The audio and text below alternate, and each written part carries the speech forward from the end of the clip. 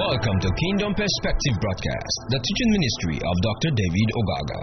We believe that this message is going to open up the seals and cause you to have a deeper revelation into the Word of God that will make you see beyond the letters in the Word. Here is Dr. David.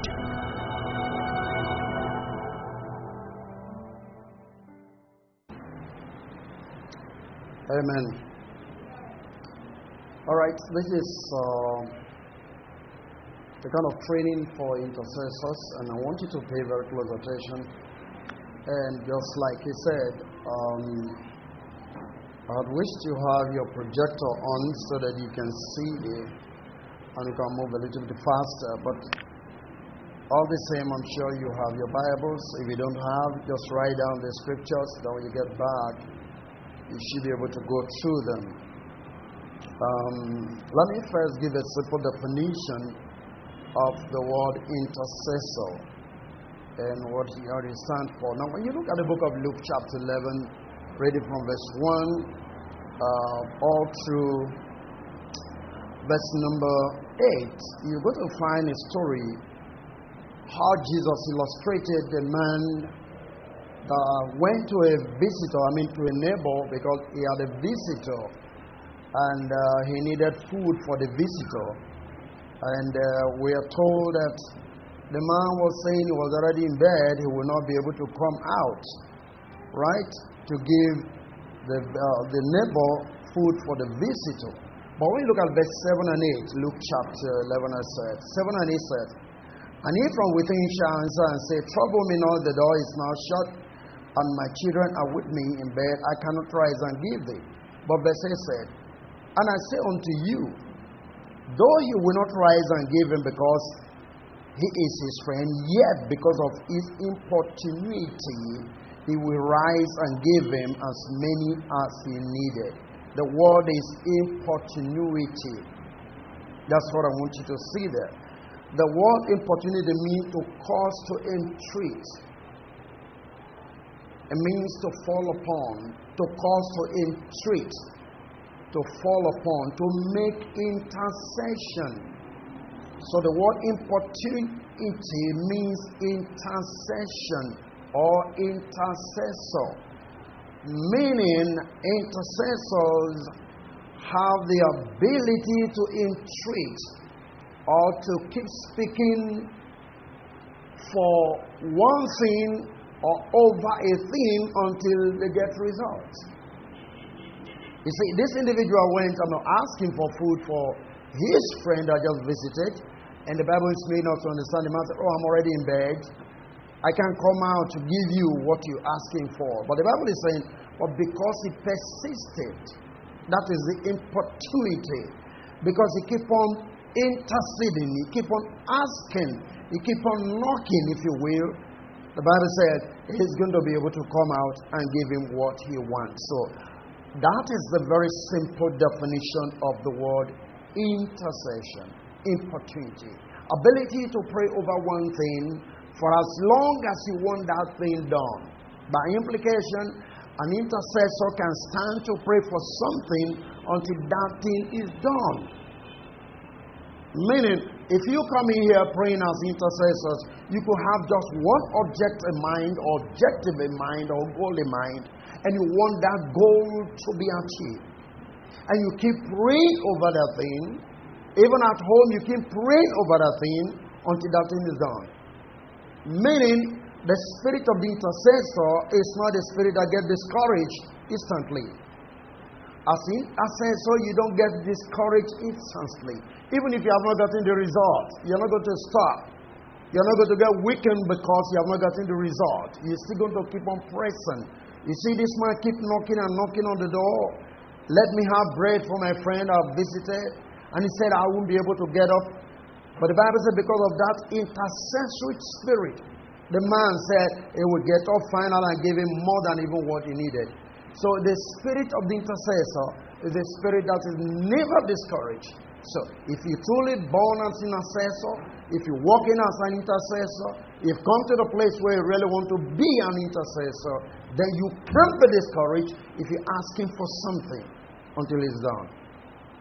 Amen? Okay, another simple definition again I'm going to give to you again is from Isaiah 59. We'll look from verse number 12. It's a little bit of a long reading. Maybe I have to read fast. So all you need to do is to write it down. Let me read from verse number 12 of Isaiah 59, an interesting passage as well. And this is what it says. For our transgressions are multiplied before thee, Isaiah is speaking, and our sin intensifies against us. For our transgressions are with us, and for our iniquities we know them. He said, in transgressing and in lying against the Lord, and departing away from our God, speaking oppression, and revolt concerning uttering from the heart, words of falsehood. And judgment is turned away backward, and justice standeth afar off, for truth is fallen in the street, and equity cannot enter. Verse 15 says here, truth faileth, and he that departed from evil maketh himself a prey. And the Lord saw it, and it displeased him that there was no judgment. Note that. And verse 16. And he saw that there was no man, and wondered that there was no intercessor. Therefore his arm brought salvation unto him, and his righteousness is sustaining. He wondered. I want you to look at it. We are saying things going on in society, all manner of things going on, and nobody bothers about it. Now that tells you something. What people don't see, the intercessor sees them. Intercessors can truly stand injustice. Intercessors can stand falsehood. Intercessors can stand oppression. In other words, intercessors cannot see people being oppressed and they close their mouths. That is not to say they confront the people, but they pray to change the oppressive spirit that is prevailing at a particular time. Are you following this? Amen? Right. Like verse 15 say here, truth faileth, and he that departed from evil maketh himself a prey, and the Lord saw it, and it displeased him that there was no judgment, and next thing, and he saw that there was no man. So, the first thing, help me now. The first thing you have to understand is, who is a man? When the Bible describes a man in this context, it's not talking about gender. A man is the one who knows the mind of God and wants the mind of God to be done. He said there was no man, and wonder there was no intercessor. So intercessor is a man who sees the way God sees, understands the way God understands, feels the pains of God, feels the injustice that God sees to be an injustice, sees the lie that God sees to be lies. That is the man that God is calling an intercessor. We are not talking about male and female. We're talking about the spirit that works in an individual that enables that individual to see what is wrong because God sees that that thing is wrong.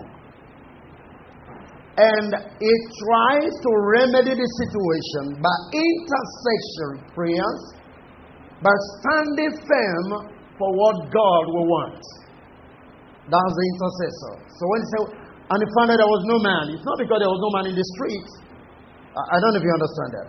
There were men in this society, but he said, he found that there was no man.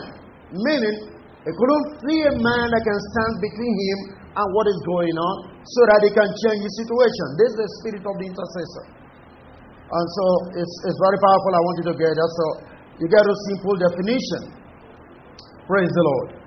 Now, if I look at the word in a simple definition, intercessor from the Hebrew word is paga. Paga. Right? Now, it's a root word which means to entreat, to fall upon, to make intercession, an intercessor, to entreat, and so on and so forth. In English, intercession or intercessor simply means the act of intervening as to mediate a dispute. By implication, two persons are having problem. You come between the two to settle the dispute. So now God is angry. You stand to mediate between God and the people that is angry about. I will show you later. But the simplest way you can see in an intercessor is the case of Genesis chapter 8. We don't have time to read that now. We may touch it later. But you see, when God said He wanted to destroy Sodom and Gomorrah, you know the story, right? Good. What happened? We are made to understand that Abraham came and said, what about if I find 50 in the city? So I will save it. What about if I find 30? I will save it. If I find 10, I will save it. You understand that? Abraham was interceding. That's what he's saying. So it's like God is saying when He said, I saw no man, it pains God that there is no one to intercede when God wants to pass judgment on the land. And you cannot intercede unless you first know the mind of God. You see, God spoke to Abraham and He said, first of all He said, I can do nothing without revealing to Abraham, for I know he will raise up his children in the way of the word of the Lord. You see that? So now, Abraham got to know what God intended to do. That is why he began to pray. So an intercessor is a man that knows the mind of God. An intercessor is the one that knows what God wants to do per time. You are not just an intercessor just because you know how to pray. No. We are going to be able to see how that it is not enough to pray, but you have to know the mind of God to be able to pray. When it comes to being an intercessor, you are mediating. It's a prayer to God on behalf of another person. It is actually prayer. So, in Jeremiah, for instance, we read Jeremiah, for instance, look at Jeremiah chapter 7 and verse number 16.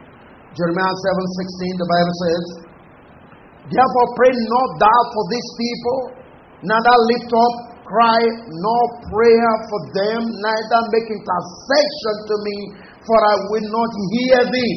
Why? Because the intercessory prayer of the intercessor has a lot of effect and God hears it. So, here Jeremiah, God is speaking to Jeremiah. So look, I've seen what these people have done. Are you there with me, Jeremiah? Jeremiah chapter 7:16, I just read. You can read from the top if you want.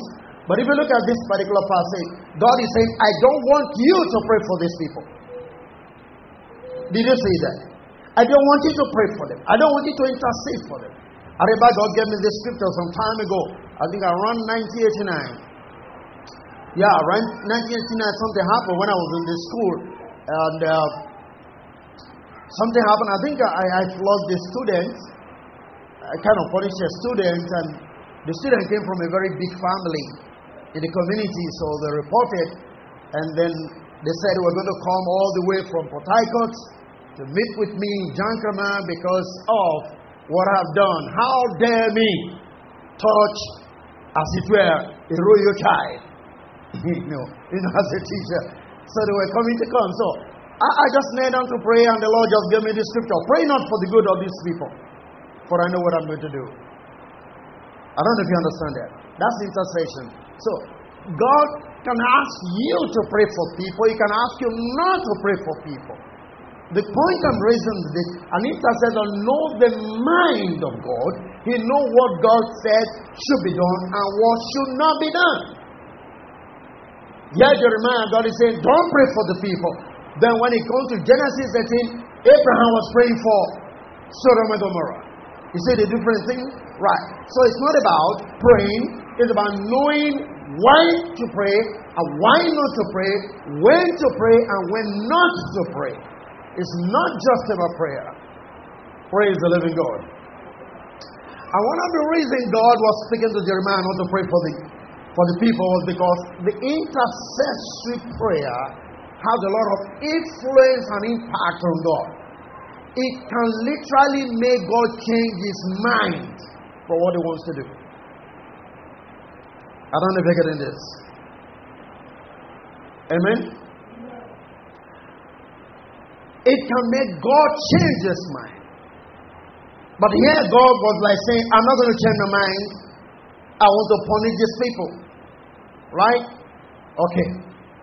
So, you see, in Genesis 18, God was ready to change his mind. I don't know if you're getting that. Good. God said he wanted to destroy the city, but then Abraham began to pray, so God was ready to change his mind in Genesis 18. But in Jeremiah 7, God was not ready to change his mind. Are you getting what I'm saying here? Good. So he's saying, don't entreat me, don't intercede on behalf of these people, don't make me change my mind. So I want you to see how powerful the intercessory prayer really is. Are you there with me? Praise the Lord. Okay. So, this is very, very crucial. And I want you to get this point. It's going to help you when you need to pray, when you ought to pray, and how you ought to pray. It's going to help you.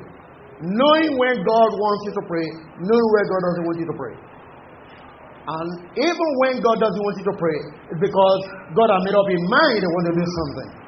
But again, that is not to say you could stop praying, because if you love the people and you don't want punishment come upon them, your intercessory prayer can make God change his mind.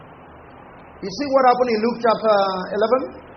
The man doesn't want to come out, he doesn't want to leave the bed, but because the intercessor was always there, I need bread for my friend, I need bread for my friend. You see what I'm saying now? The Bible says, oh my God. It's like saying the man got wearied of that man's prayer and decided to come out. So you can change God's mind. Somebody say, change God's mind. I'm just saying that's the power of the intercessor. You can. Hallelujah. Praise the Lord. Let me say this. If you love somebody and you find that the person is not going the way you were expecting the person to go, don't get angry. Don't get mad. Get on your knees. I don't know if you're getting this. Somebody is already walking towards destruction. Don't get angry. Don't get mad. Get on your knees because of this individual. God can change his mind. Praise the Lord. Are you listening? All right. Okay. So let's look at the role of the intercessor. We've read Isaiah 53 verse 12. We read it up to, let me look at just verse 12 alone, and then I go to the book of Romans so you can write it down. Isaiah 53 verse number 12. Therefore I will divide him a portion with the great, and he shall divide the spoil with the strong, because he hath poured out his soul unto death.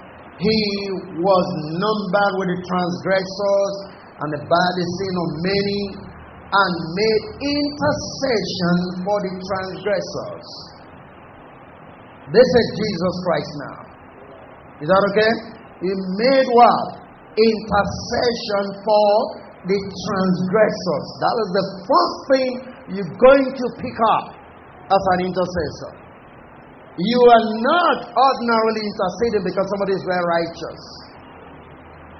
And because somebody is not righteous does not disqualify that individual from you interceding for that person. As a matter of fact, it is when the person is not righteous that is most qualified for your intercessory prayer.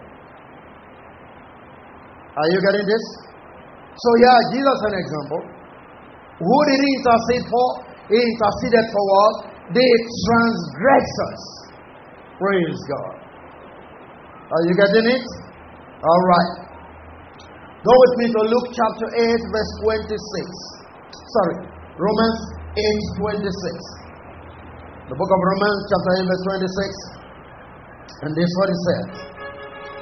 Likewise, the Spirit also helpeth our infirmities, for we know not what we should pray for as we ought, but the Spirit is making intercession for us with groaning which cannot be uttered. Who is the Spirit interceding for? Those who don't know, they don't know how to pray. They don't know what to pray for. Are you getting what I'm saying now? Now, listen. I'm trying to define for you the role of the intercessor. Jesus prayed for the transgressors. The Holy Spirit intercedes for us because we don't know what to pray for and how to pray. So if you are an intercessor, you pray for people who don't know how to pray and even what to pray for. Praise the Lord. And I'm going to make you see how powerful this is, this role that you are supposed to play as an intercessor. It's a powerful role which you must be conscious of. As you begin to see, anyway, let's move on. Okay, Romans chapter 8, verse 27 now. Romans 8, 27. Again, we just read Romans 8, 26, now verse 27. And he that searcheth the heart knoweth what is in the mind of the Spirit, because he maketh intercession for the saints according to the will of God. Praise God. Did you get that? The Holy Spirit, you listen to this. You don't know what to pray for. You don't know how to pray. The Holy Spirit intercedes for you. What happens? It takes your need to God and reveals God's intention for you to you by making God do what He wants to do for you. In other words, He prays according to the will of God on your behalf. Are you seeing this? There are so many of us who don't know how to pray. So many of us who don't even know what God wants. You are in a congregation, you have a lot of sisters and brothers, whatever the case may be. They may not even know the mind of God. They don't know what they want from God. They don't know what God has for them. You, the intercessor, you are the one standing between these people and God to cause His will to be made known to them. Can you get it? Praise the Lord. So we find that the role of Christ and that of the Holy Spirit is here to help those who do not know their way in life and the ways they ought to pray, is to help those who are weak. We can be talking about weak spiritually, weak mentally, whatever level of weakness you want to put it. And they take all of these weaknesses before God so that God can help them out. That's the role of the intercessor. Praise the Lord. So, the Holy Spirit, even as Christ, is like an advocate, and that is exactly who they are. The Holy Spirit is an advocate, and that's exactly who they are. Who is an advocate? For instance, if you look at 1 John chapter 2, verse number 1. 1 John chapter 2, verse number 1. It said, my little children, this thing write I unto you, that ye sin not. And if any man sin, we have an advocate with the Father, Jesus Christ the righteous. An advocate with the Father. Who is an advocate? Does anyone know who an advocate is? An advocate is a person who pleads for a cause or propound an idea. He speaks about a counselor. As a matter of fact, an advocate is a lawyer or a helper. Did you get that? So, the Holy Spirit, just like Jesus Christ, is an advocate. Meaning you as an intercessor, you are an advocate. Oh, come on. Are you getting what I'm talking about here? Now, this is why your life is, I would say, is a little bit different from every other person. Why is this so? The lawyer knows more than you do. When it comes to legal situations, sometimes asserting your rights. Am I correct? Are you following me? Right. The lawyer knows what it takes for you to get your inheritance, which you don't know. That's why he's a helper. That is why it's an advocate. And so if you have a case, instead of you going to stand before the judge and you don't know the right language to use to get what belongs to you, you get a lawyer to stand for you. Can you see what I'm saying now? Good. So, you see sisters and brothers and husband, wife who don't know their rights, you, the intercessor, you're standing for them to make them get their right before God. Hallelujah. So, in this regard, now help me. The intercessor is not a gossiper. The intercessor does not malink people. The intercessor does not insult people. The intercessor does not have separate group that he or she converge with to discuss the people that they are supposed to intercede for. What am I trying to say? Do you see a lawyer come to discuss his client's problem with you? And that's what I'm saying now. Because the intercessor is an advocate. Right? You can see a lawyer who has a case and then he'll be going to, even the wife. You can see lawyers discuss certain issues of their client with their wives. Am I correct? They can do that. Even in nursing profession, my wife used to say that. There are cases that she can't even talk with me, even though I'm the husband. Because she's a nurse. The legal rule binding the profession is that you cannot disclose the cases of your patient even to your husband. That's an intercessor. So if you say you are an intercessor, you are a gossiper, you are not one. Are you still there with me? Come on, are you following what I'm talking about? It's as serious as that. You can tell me an intercessor and you're very flippant.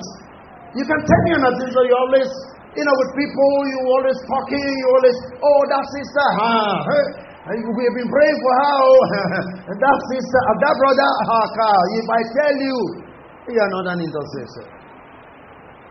Praise the living God. Are you with me?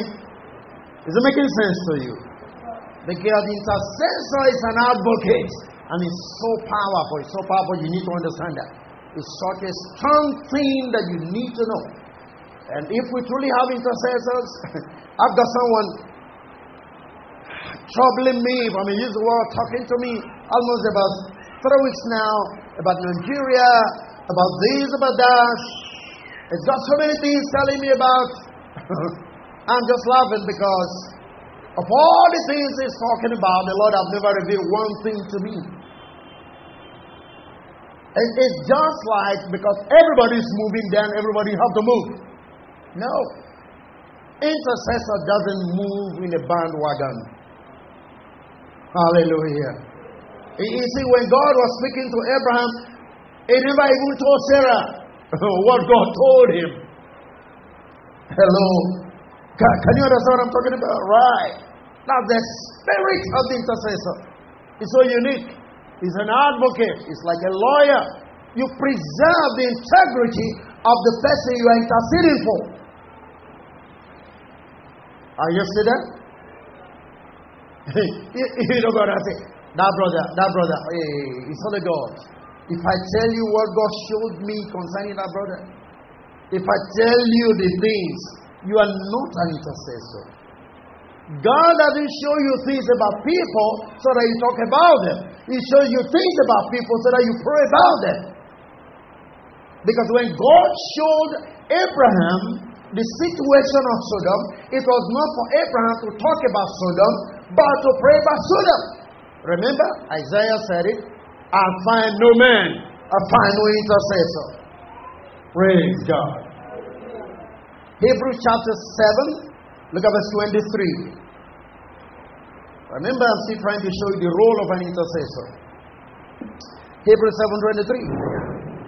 The Bible says, and there truly were many priests, because, that's talking about the the old order, Levitical priesthood, because they were not suffered to continue by reason of death. Verse 24, Hebrews 7. But this man, Christ now, because he continued ever, had an unchangeable priesthood, And verse 25 says, wherefore he is able also to save them to the uttermost that come unto him, and unto God, seeing he never liveth to make intercession for them.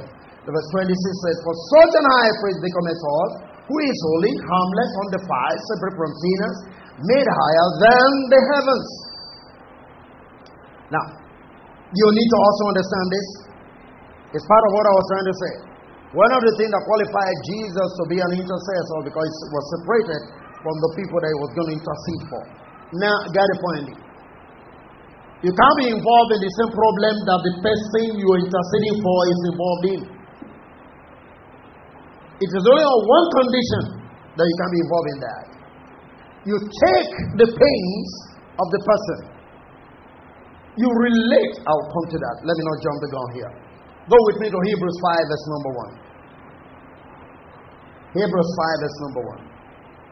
For every high priest taken from among men is ordained for men in things pertaining to God, that he may offer both gifts and sacrifices for sins, who can have compassion, not that, on the ignorant and of them that are out of the way, for that he himself also is compassed with infirmity. My reason has helped, hereof he ought, as for the people, so also for himself, to offer for sins. And no man taketh this honor unto himself, but that is called of God, even as God that of Aaron. Now I want to show you something here. The role of the intercessor is like that of a high priest. And one of the things that qualifies you or the high priest to function as a high priest is the spirit of compassion. Are you there? He said, remember what he said here? He had compassion on the ignorant. If people are doing things that are not supposed to be done, people are sinning the way they are not supposed to sin, and you've seen this, what is it like? You know that these people are ignorant of the ways of God. What is your role? Intercede for them through the spirit of compassion. So here we find that the high priest will have compassion of the people who are ignorant of what? Of the ways of God. Praise the Lord. They are ignorant of the ways of God. Therefore, the high priest have to intercede for them. And not just that, he also have to offer sacrifices on their behalf. What then is the sacrifices that you are supposed to be offering? It simply means your prayers for those people.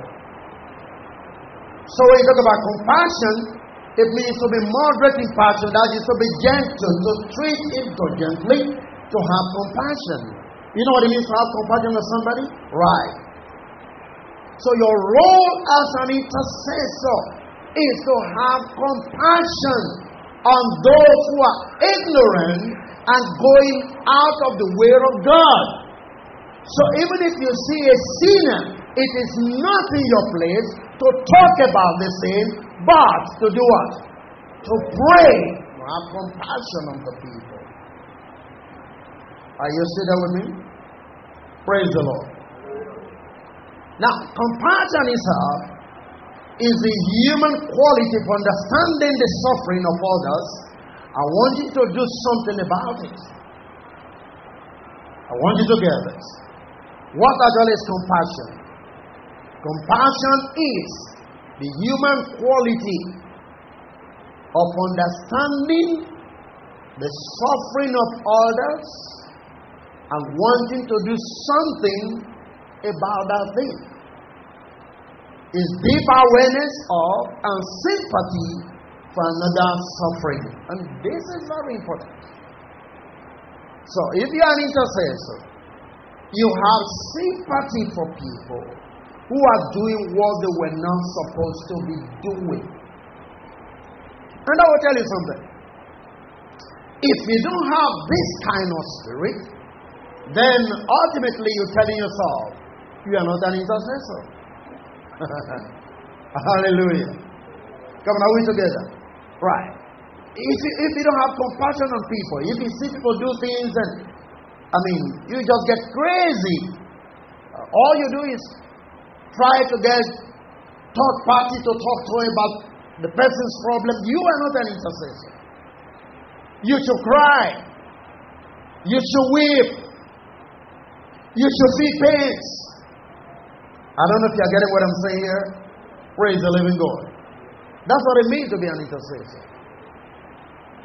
Amen? Praise the living God. The B part of the intercessor, the high priest has the spirit of infirmity. He said he also had infirmity just like other people. Infirmity speaks of weakness in a man. So the intercessor do not have the superhuman concept of I'm better or more spiritual than you. Listen again. Two things qualifies you here to be an intercessor. You have compassion and you recognize that you also have infirmity. So you don't try to prove to other people that they are weaker and you are superhuman. You are not an intercessor. Praise the Lord. Amen. Aaron, the priesthood of Aaron realized that. They knew that they are weakness as human. You as an intercessor, God is not responding to your answers, to your prayers just because you are superhuman. You also have your own faults. But it's just that you have received this grace of compassion and ability to pray without all the spirit of supplication that others do not have. So that doesn't make you superhuman. Are you sitting there with me? And you've got to recognize that as an intercessor. So that qualifies you. And when you recognize that and you pray in light, and in the light of that, God responds because He also recognizes that you feel weak. You're a frame man. You are a human being. Amen? All right. Are we following? Maybe I'll ask you some questions later. I don't know. But I just want you to follow. Because they're very important. You want to pray. You need to intercede. Even as a wife or a husband, you got to understand these things. You got to know these things. Right? That this thing is a special grace that God has given to you. And can I tell you something? You're acting like a high priest. You don't need to carry the microphone. You don't need to stand on the pulpit. But you are a high priest in the midst of the church. In fact, you could be serving like a high priest on behalf of your pastor. Are you still there with me? Praise the living God. Are we following? All right. So, let me show you something. We've got about 30 minutes more. All right. In 1 John chapter 5 verse 14 is an interesting passage that I would like us to look at. 1 John chapter 5 verse 14. Sister, are you getting what I'm saying? You sure? Good. I want you to pay close attention. 1 John chapter 5 verse 14, this is what the Bible says. And this is the confidence that we have in Him, that if we ask anything according to His will, He heareth us. Amen? Come on, are you following what I'm saying here? No, I don't want them to think I'm doing so wicked. Don't worry. Praise the Lord. Are you there with me? 1 John 5:14. This is the confidence that we have in God, that if we ask anything according to His will, He heareth us. That means we could ask things that are not according to His will. So for you to be truly a solid intercessor, it means you should be able to know what God wants that you're praying about. And that you have the confidence that if I'm asking God for this, I'm going to get it because this is God's will. Is that okay? Are we here? And I showed you in Jeremiah 14, for instance. I read earlier on, and the Bible says, then said the Lord unto me, pray not for the good of these people. Remember that? Good. That's the will of God for that was don't pray for the good of these people. That's His will. Okay, let me show you something. Now, we have read in scriptures, and people often use that to talk as well. When they talk about the issue of Elijah, how many of you have heard of Elijah? Out the rain to fall, the rain fall, out the rain to cease, the rain cease. And James said, Elijah is subject like unto us. Is that not true? And so we use that always to step up our faith to pray. And believe it, I will get the answer. But I want to show you a secret. Why Elijah was successful in what he did. But before then, I'll show you a secret. Why also he failed when he prayed. Some of us don't understand that Elijah failed in one of his prayer points. We're always thinking about when he succeeded, but we never knew when he failed. So I'll show you when he failed. Then you will understand why he succeeded on the other side. Look at it. Romans 11 verse number 1. Romans 11 verse number 1. I say then, had God cast away his people? God forbid. For also I am an Israelite of the seed of Abraham, of the tribe of Benjamin. Verse 2 says, God has not cast away his people, which he foreknew. What ye not what the scripture said of Elijah, how he maketh intercession to God against Israel, saying. Now I want you to understand the simple definition of intercession here again. What was it? Saying, Lord, this is intercession now. They have killed thy prophet and digged down thy altars. I am left alone, and they seek my life. But what saith the answer of God unto him?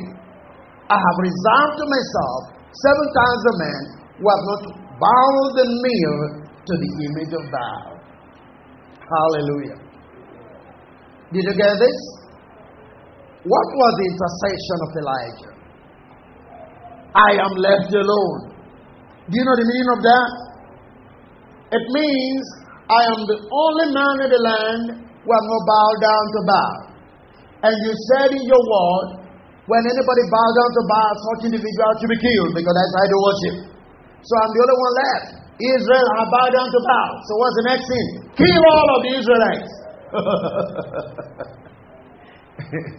Did you get the implication? And God said, no, Elijah, you don't have understanding. I have 7,000 men that have not bowed down to Baal. Did you get that? Now, he didn't pray according to the will of God, so his prayer was not answered. Did you get that? Very good. So this is why it's so vitally important you pray according to the will of God. You see, so even though we use Elijah all the time to illustrate how powerful it is to pray, we should be able to know that Elijah failed even intercessory prayers against Israel. Because that was not the will of God. He didn't know that 7,000 men were left unbowed to bow. We have no ideas about that. So he was praying not according to the will of God. Did you get that? Praise the Lord. Okay. So yeah, if you look at it, it was a simple complaint. You know, we're just simply complaining. Right? Was complaining about the ways of the people and all of that. That is not what God has called you to do. God didn't call you to complain about people. Is that okay? Come on, are you there with me? God. Elijah was complaining about Israel, complaining about the people, complaining about what they're doing. He was the only one doing the right thing. God didn't call you to complain. God called you to pray. Hallelujah. Amen. So we can see the difference between Elijah, for instance, Moses, who stood to plead with God on behalf of the people despite their sin. Remember that? In the book of Exodus. Right? The sin. God said, oh, come on. Let me wipe off this people. I'm going to raise up another generation of people for you. And Moses said, if you will not forgive their sin, you clean my name from your book of life. You see the difference between Elijah and Moses? That's the true spirit of intercession. Are you getting this now? Right.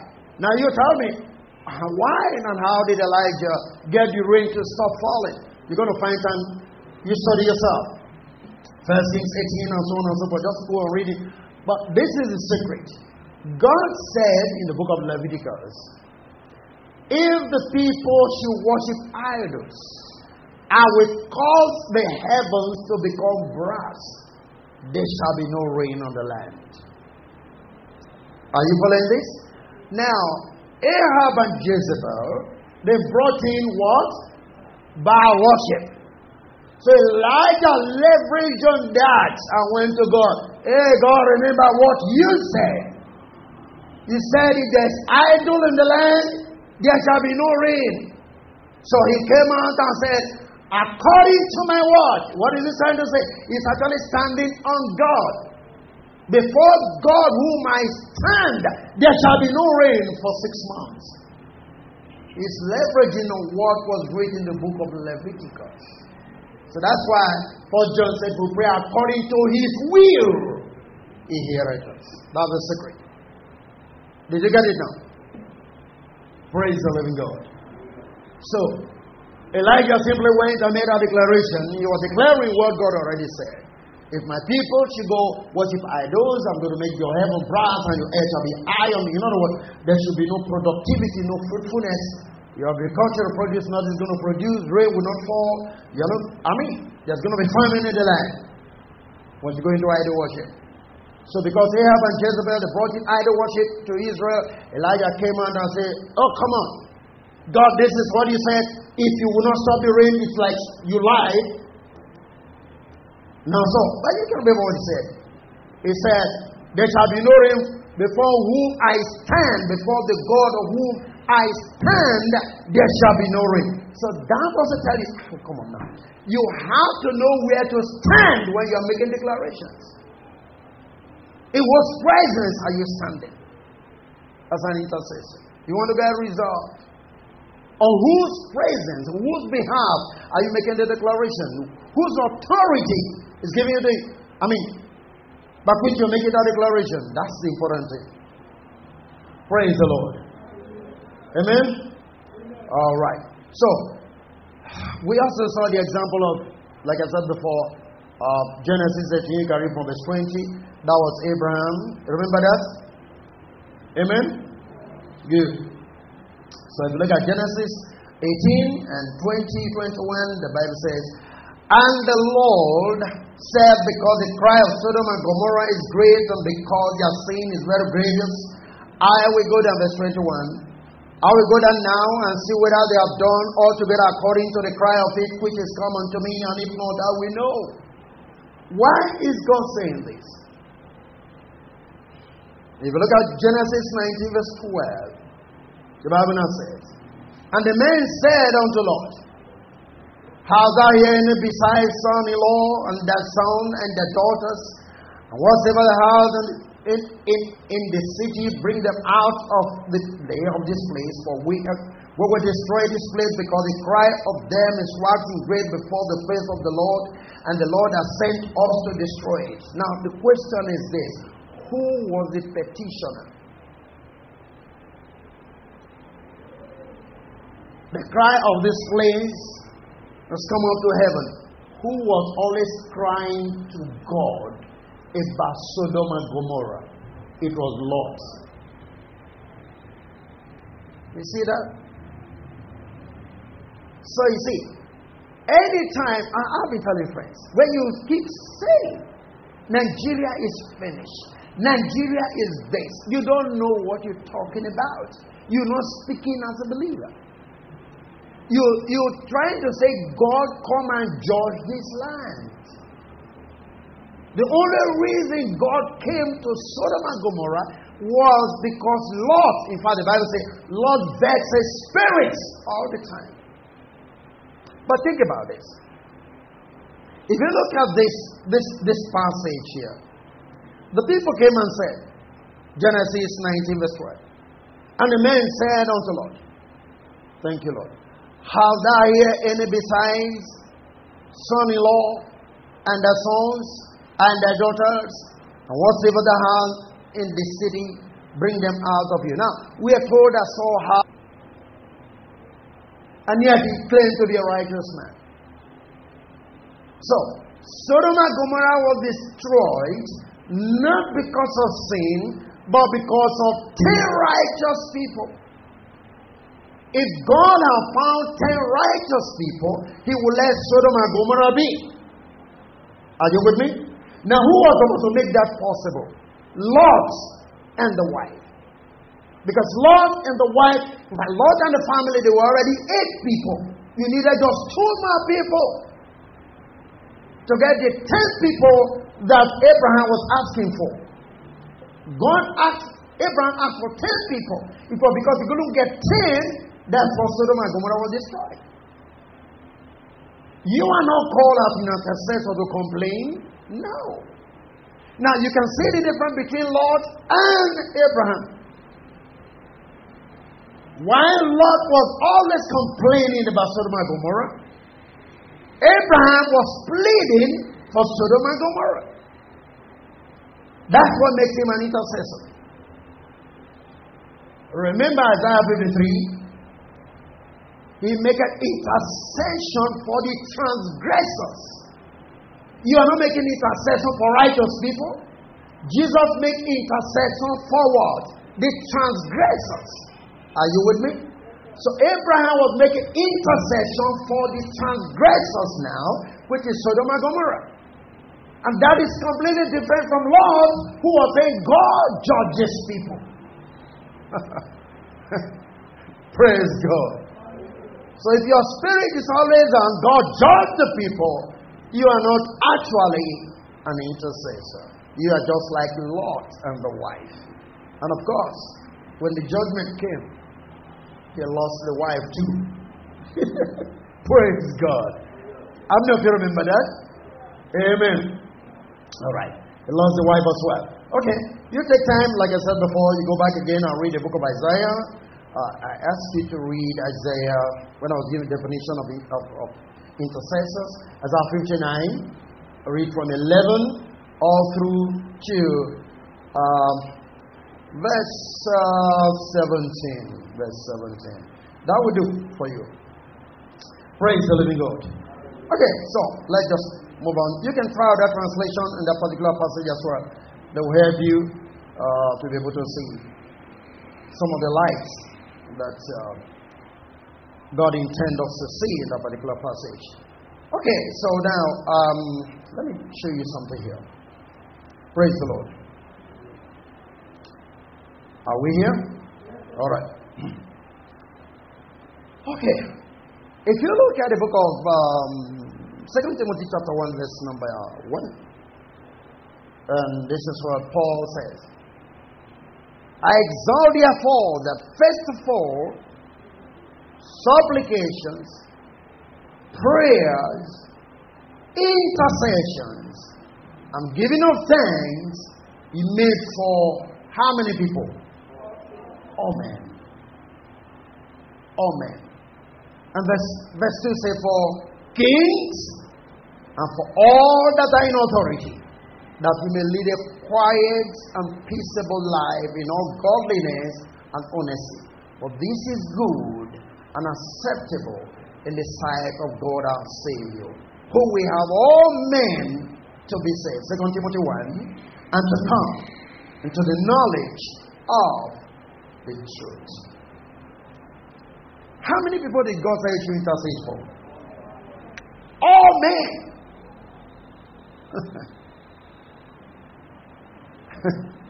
Now, I almost wanted to say something, but I don't want to say it. I was going to confuse you. But when you look at the country today, can you intercede for all men? No.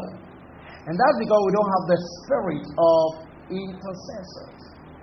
When we pray for all men, we change that wicked spirit, that we may not live a peaceable life. That's the implication. It's difficult to be an intercessor. if you don't have compassion. It's difficult to be an intercessor if you don't know that you too you have your own weakness. It's difficult.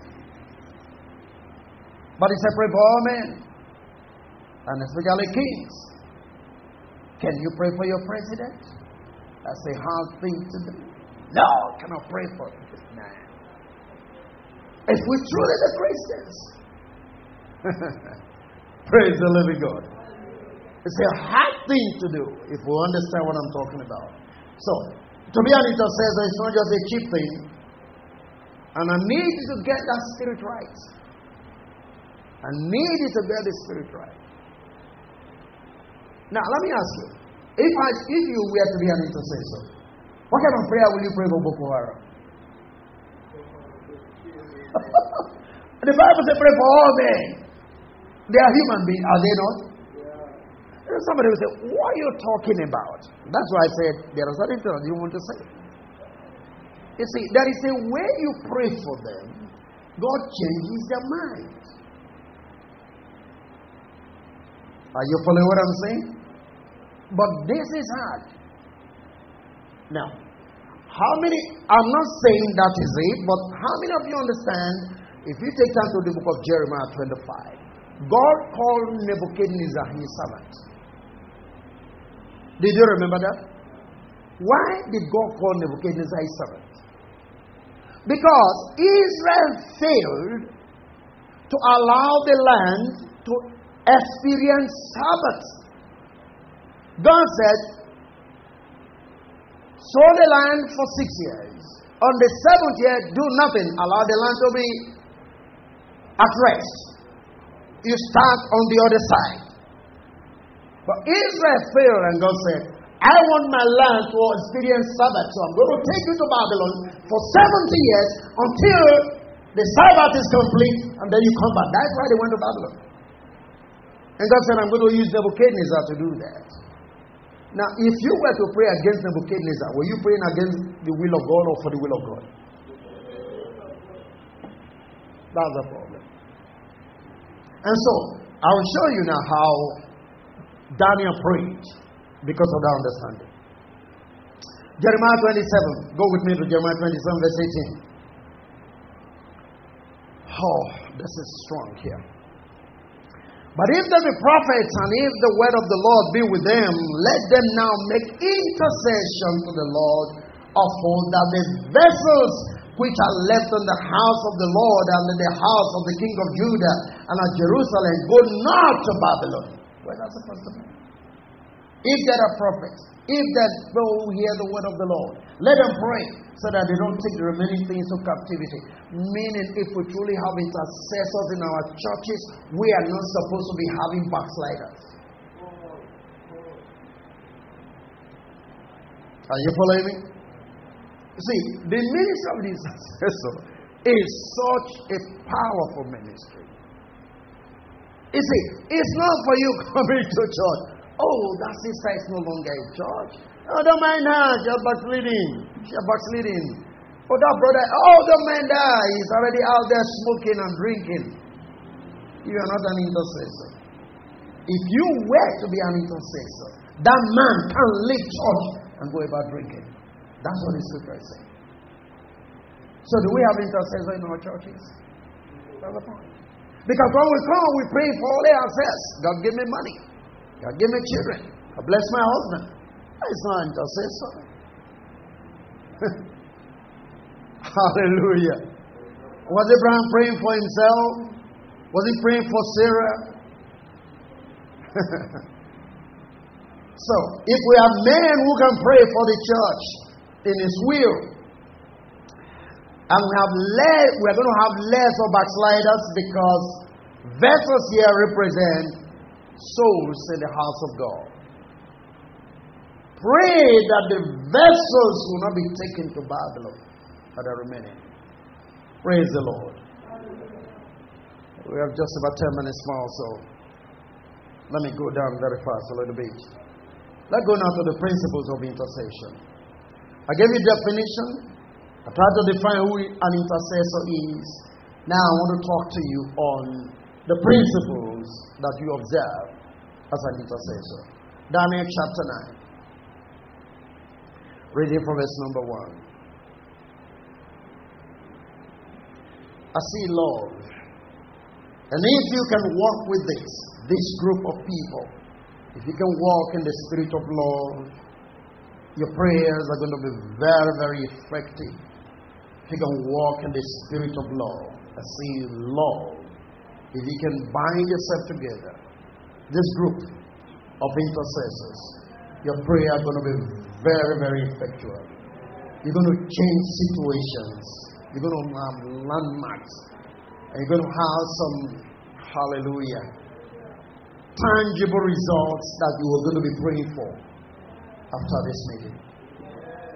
Hallelujah. Daniel chapter 9 verse 1.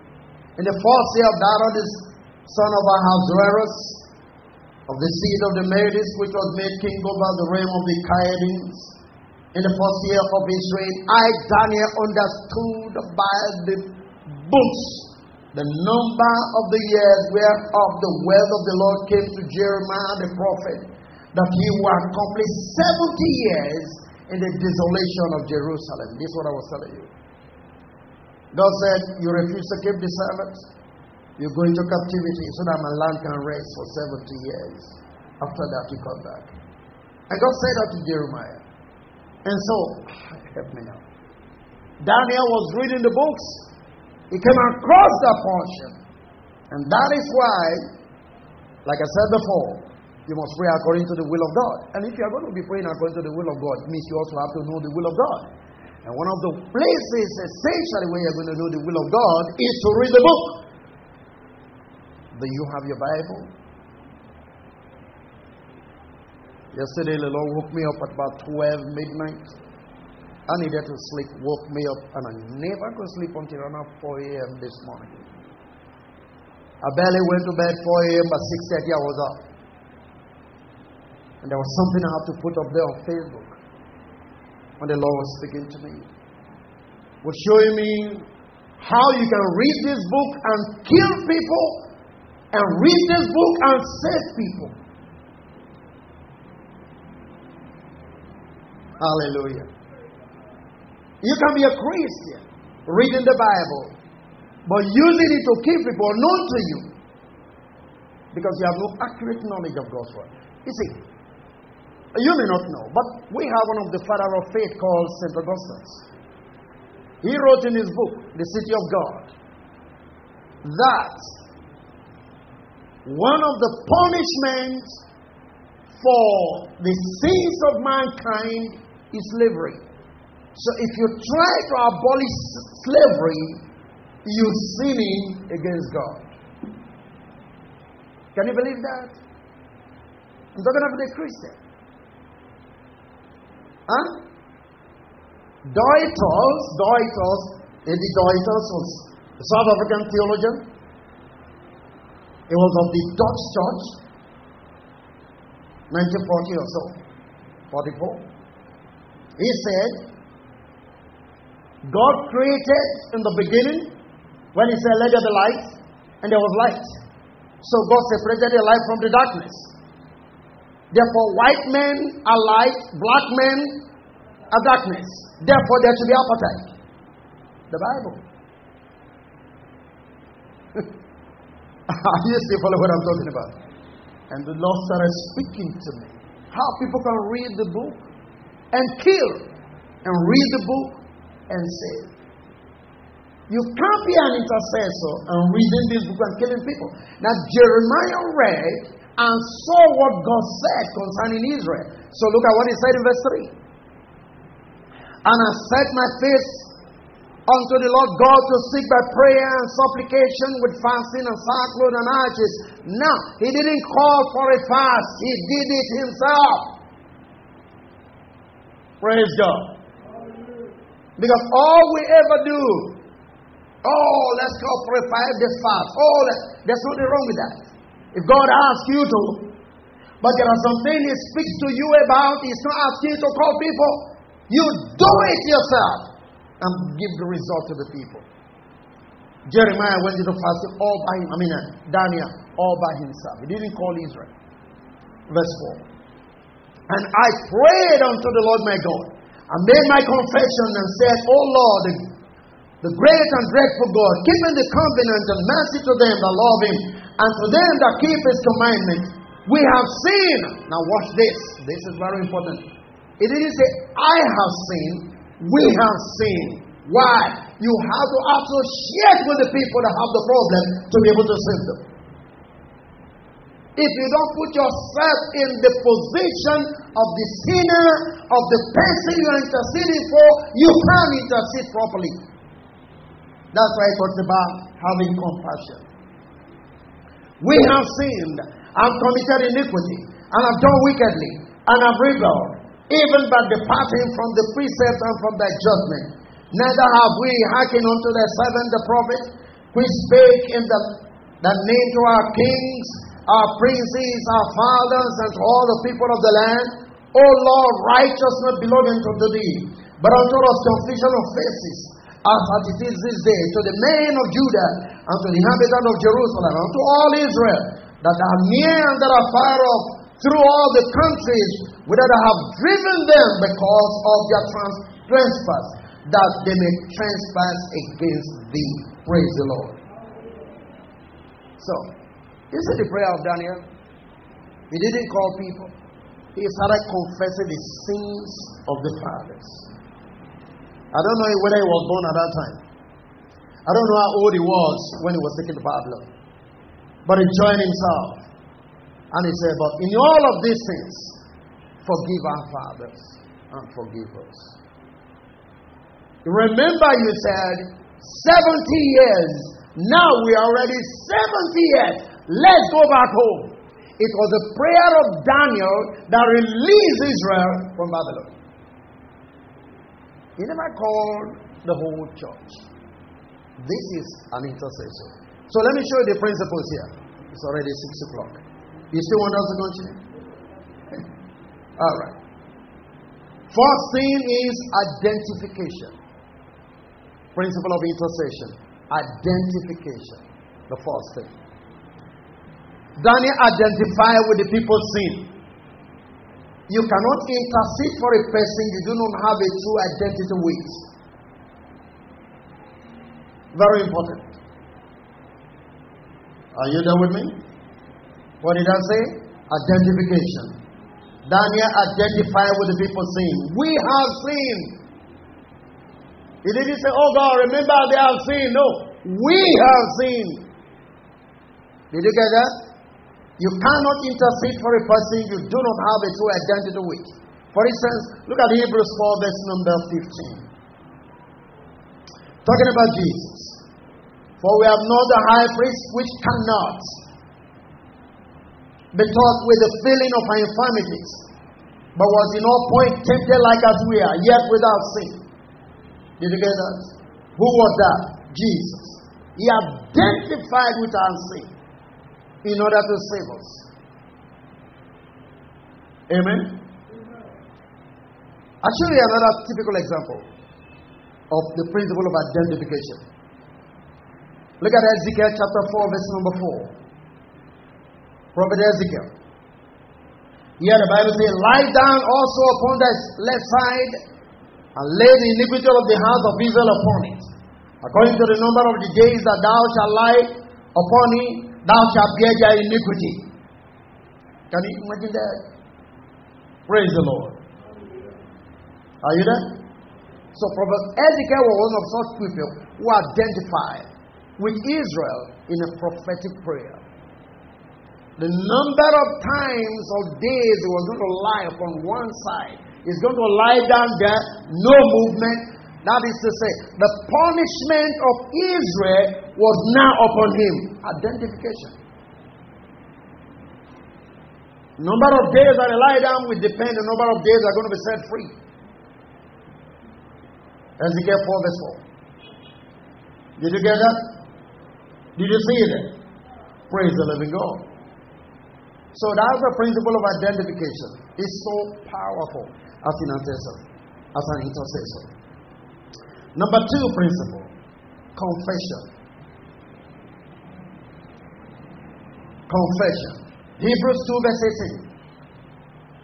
For if he that himself has suffered being tempted, talking about Christ, is able to succor them that are tempted.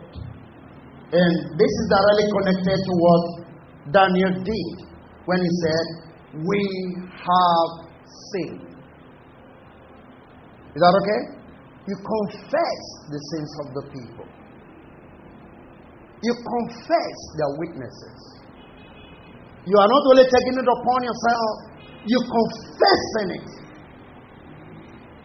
Praise the Lord. Are you still with me?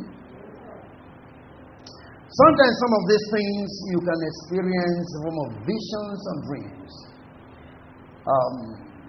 The highest I've had on these was when we started the ministry. One of my assistant pastor, you know him, don't want to call him name.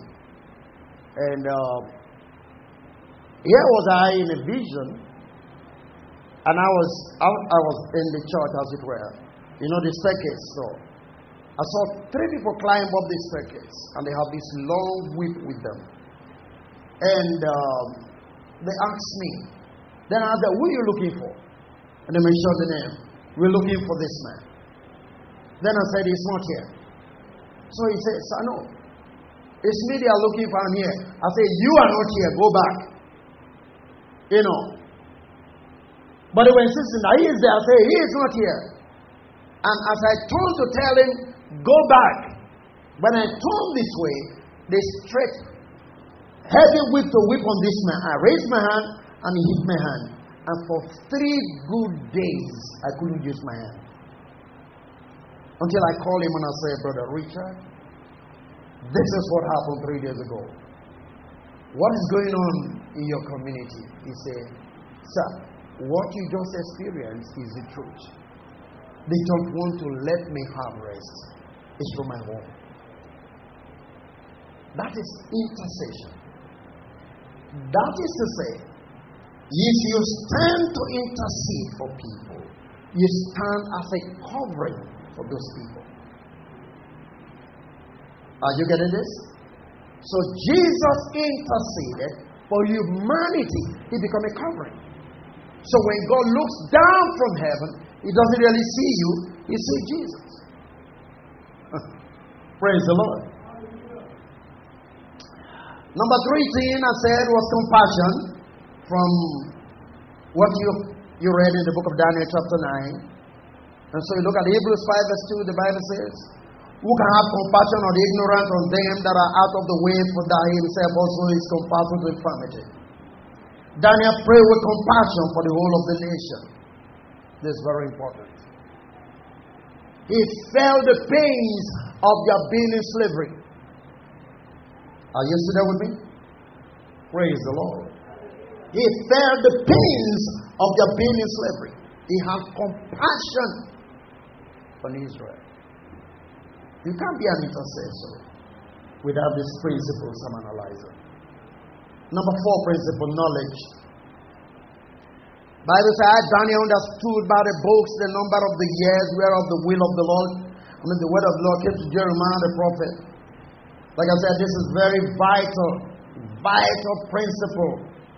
He said, I understood by the books. Knowledge. Very vital for you as an intercessor. Daniel got this from the book of Jeremiah. Now, let me show you the place where he got it from. Jeremiah 25 verse 11. Jeremiah 25 verse 11. Are we here? And this whole land shall be desolation and an astonishment. And this nation shall serve the king of Babylon 70 years. Jeremiah 25 verse number 12 says, and it shall come to pass, when 70 years are accomplished, that I will punish the king of Babylon and that nation, saith the Lord, for their iniquity and the land of the Chaldeans, and I will make it a perpetual desolation.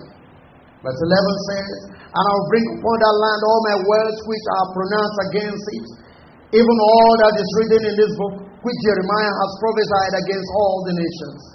Praise God. This is what Daniel saw. And he went to prayers. He simply said, God, remember, you said 70 years. And going by the record, we are already 70 years in Babylon. Forgive our sins now. Let us go back home. Very simple. The same prayer, most like that Elijah prayed. He said there should be no rain if there is idol worship in the land. So knowledge is very vital. That's why I say we pray according to His will. He heareth us. So we can see that Daniel prayed with the knowledge of the prophetic word from Jeremiah. And this is the confidence that we have in Him, that if we ask anything according to His will, He heareth us. 1 John chapter 5 verse 14. Did you get that?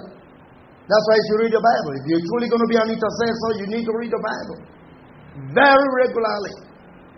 Spend time with the book if you really want to be an intercessor. Because God will begin to give you some scripture sometimes concerning people you're praying for. He can give you passages to read. He can give you words to talk about. Praise the Lord. Number 5 principle. Hearing the voice of God. Hearing the voice of God as an intercessor. Praise God. Are we here? Ezekiel 37 verse number 7.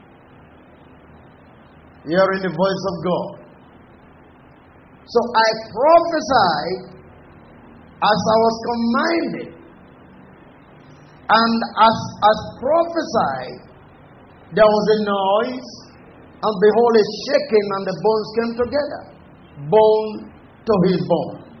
Praise God. I prophesied as what? As I was commanded. Do you know why a lot of our prophecy does not carry weight? Because we are not commanded. But as long as Jeremiah could hear God, remember what he said. The first question was, can these bones live?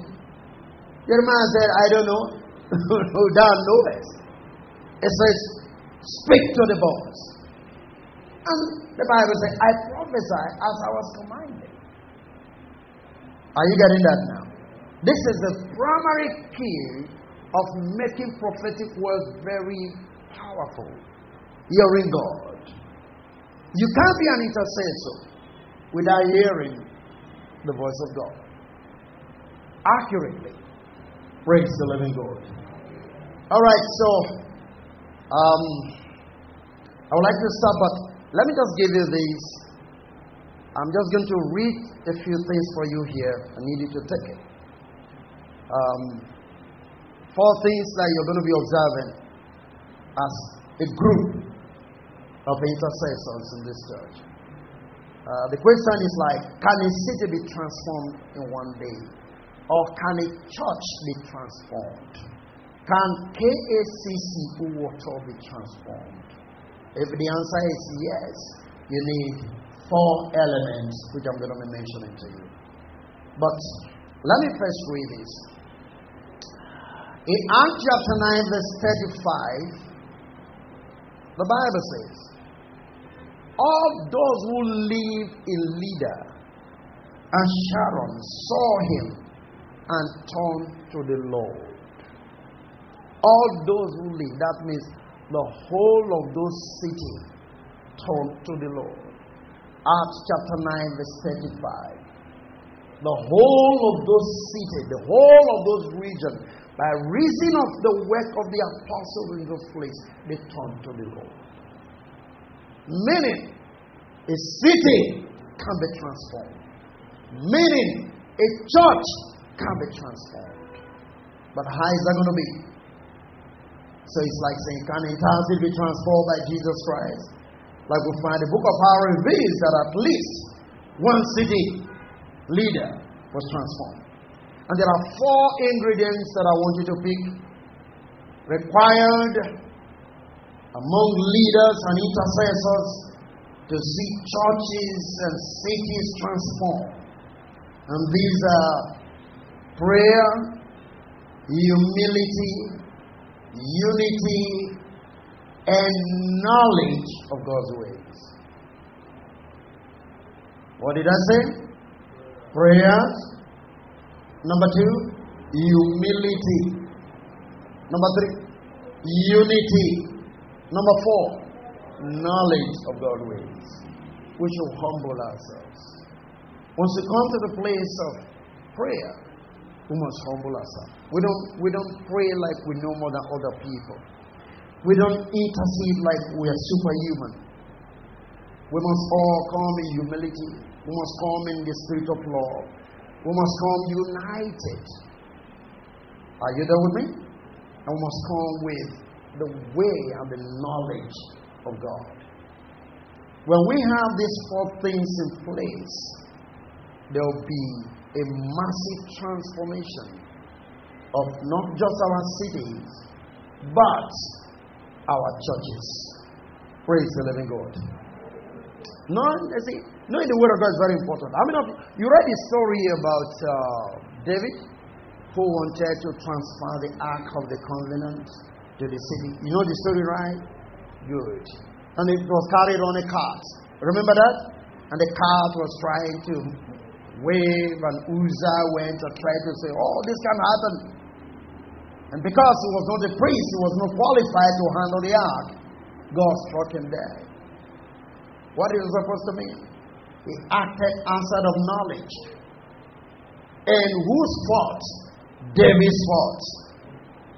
The leader, are you getting that? Is the fault of David. Uzzah died because of the fault of David. He knew or ought to know that the right people to carry the ark were supposed to be the Levites. And it's not supposed to be carried on a cart, but on the shoulder of the priests, the Levites. But he went and constructed a cart. God's ways are not your ways. You can't have God. So who killed Uzzah? It wasn't God, it was David. Because he did it outside of the word of God. So when you come together, if you want to pray for, you come in humility, you come in the spirit of unity, which is love, oneness, and you have the understanding of what God wants, this church will be a strong and a powerful force. There will be transformation. For anybody and whoever will ever come to this place, you will see the transformation in those people's life. Have I helped you tonight? Let's pray. I just need us to pray very briefly. And I want you to pray at this moment. I just need you to talk to the Father. Of all the things you've received and the things you've come to know, you've come to, as it were, believe that, well, now I know that this is what it's supposed to be. I just need you to pray. I need you to pray at this moment. I need you to pray at this moment. I need you to talk to the Father at this moment. Thank you for listening to Dr. David Ogaga. We know you have been blessed by this station. You can share this message with your friends and loved ones. For more information, inquiries, and free downloads, please visit www.davidogaga.org, or you can send us an email at admin@gkai.net. God bless you.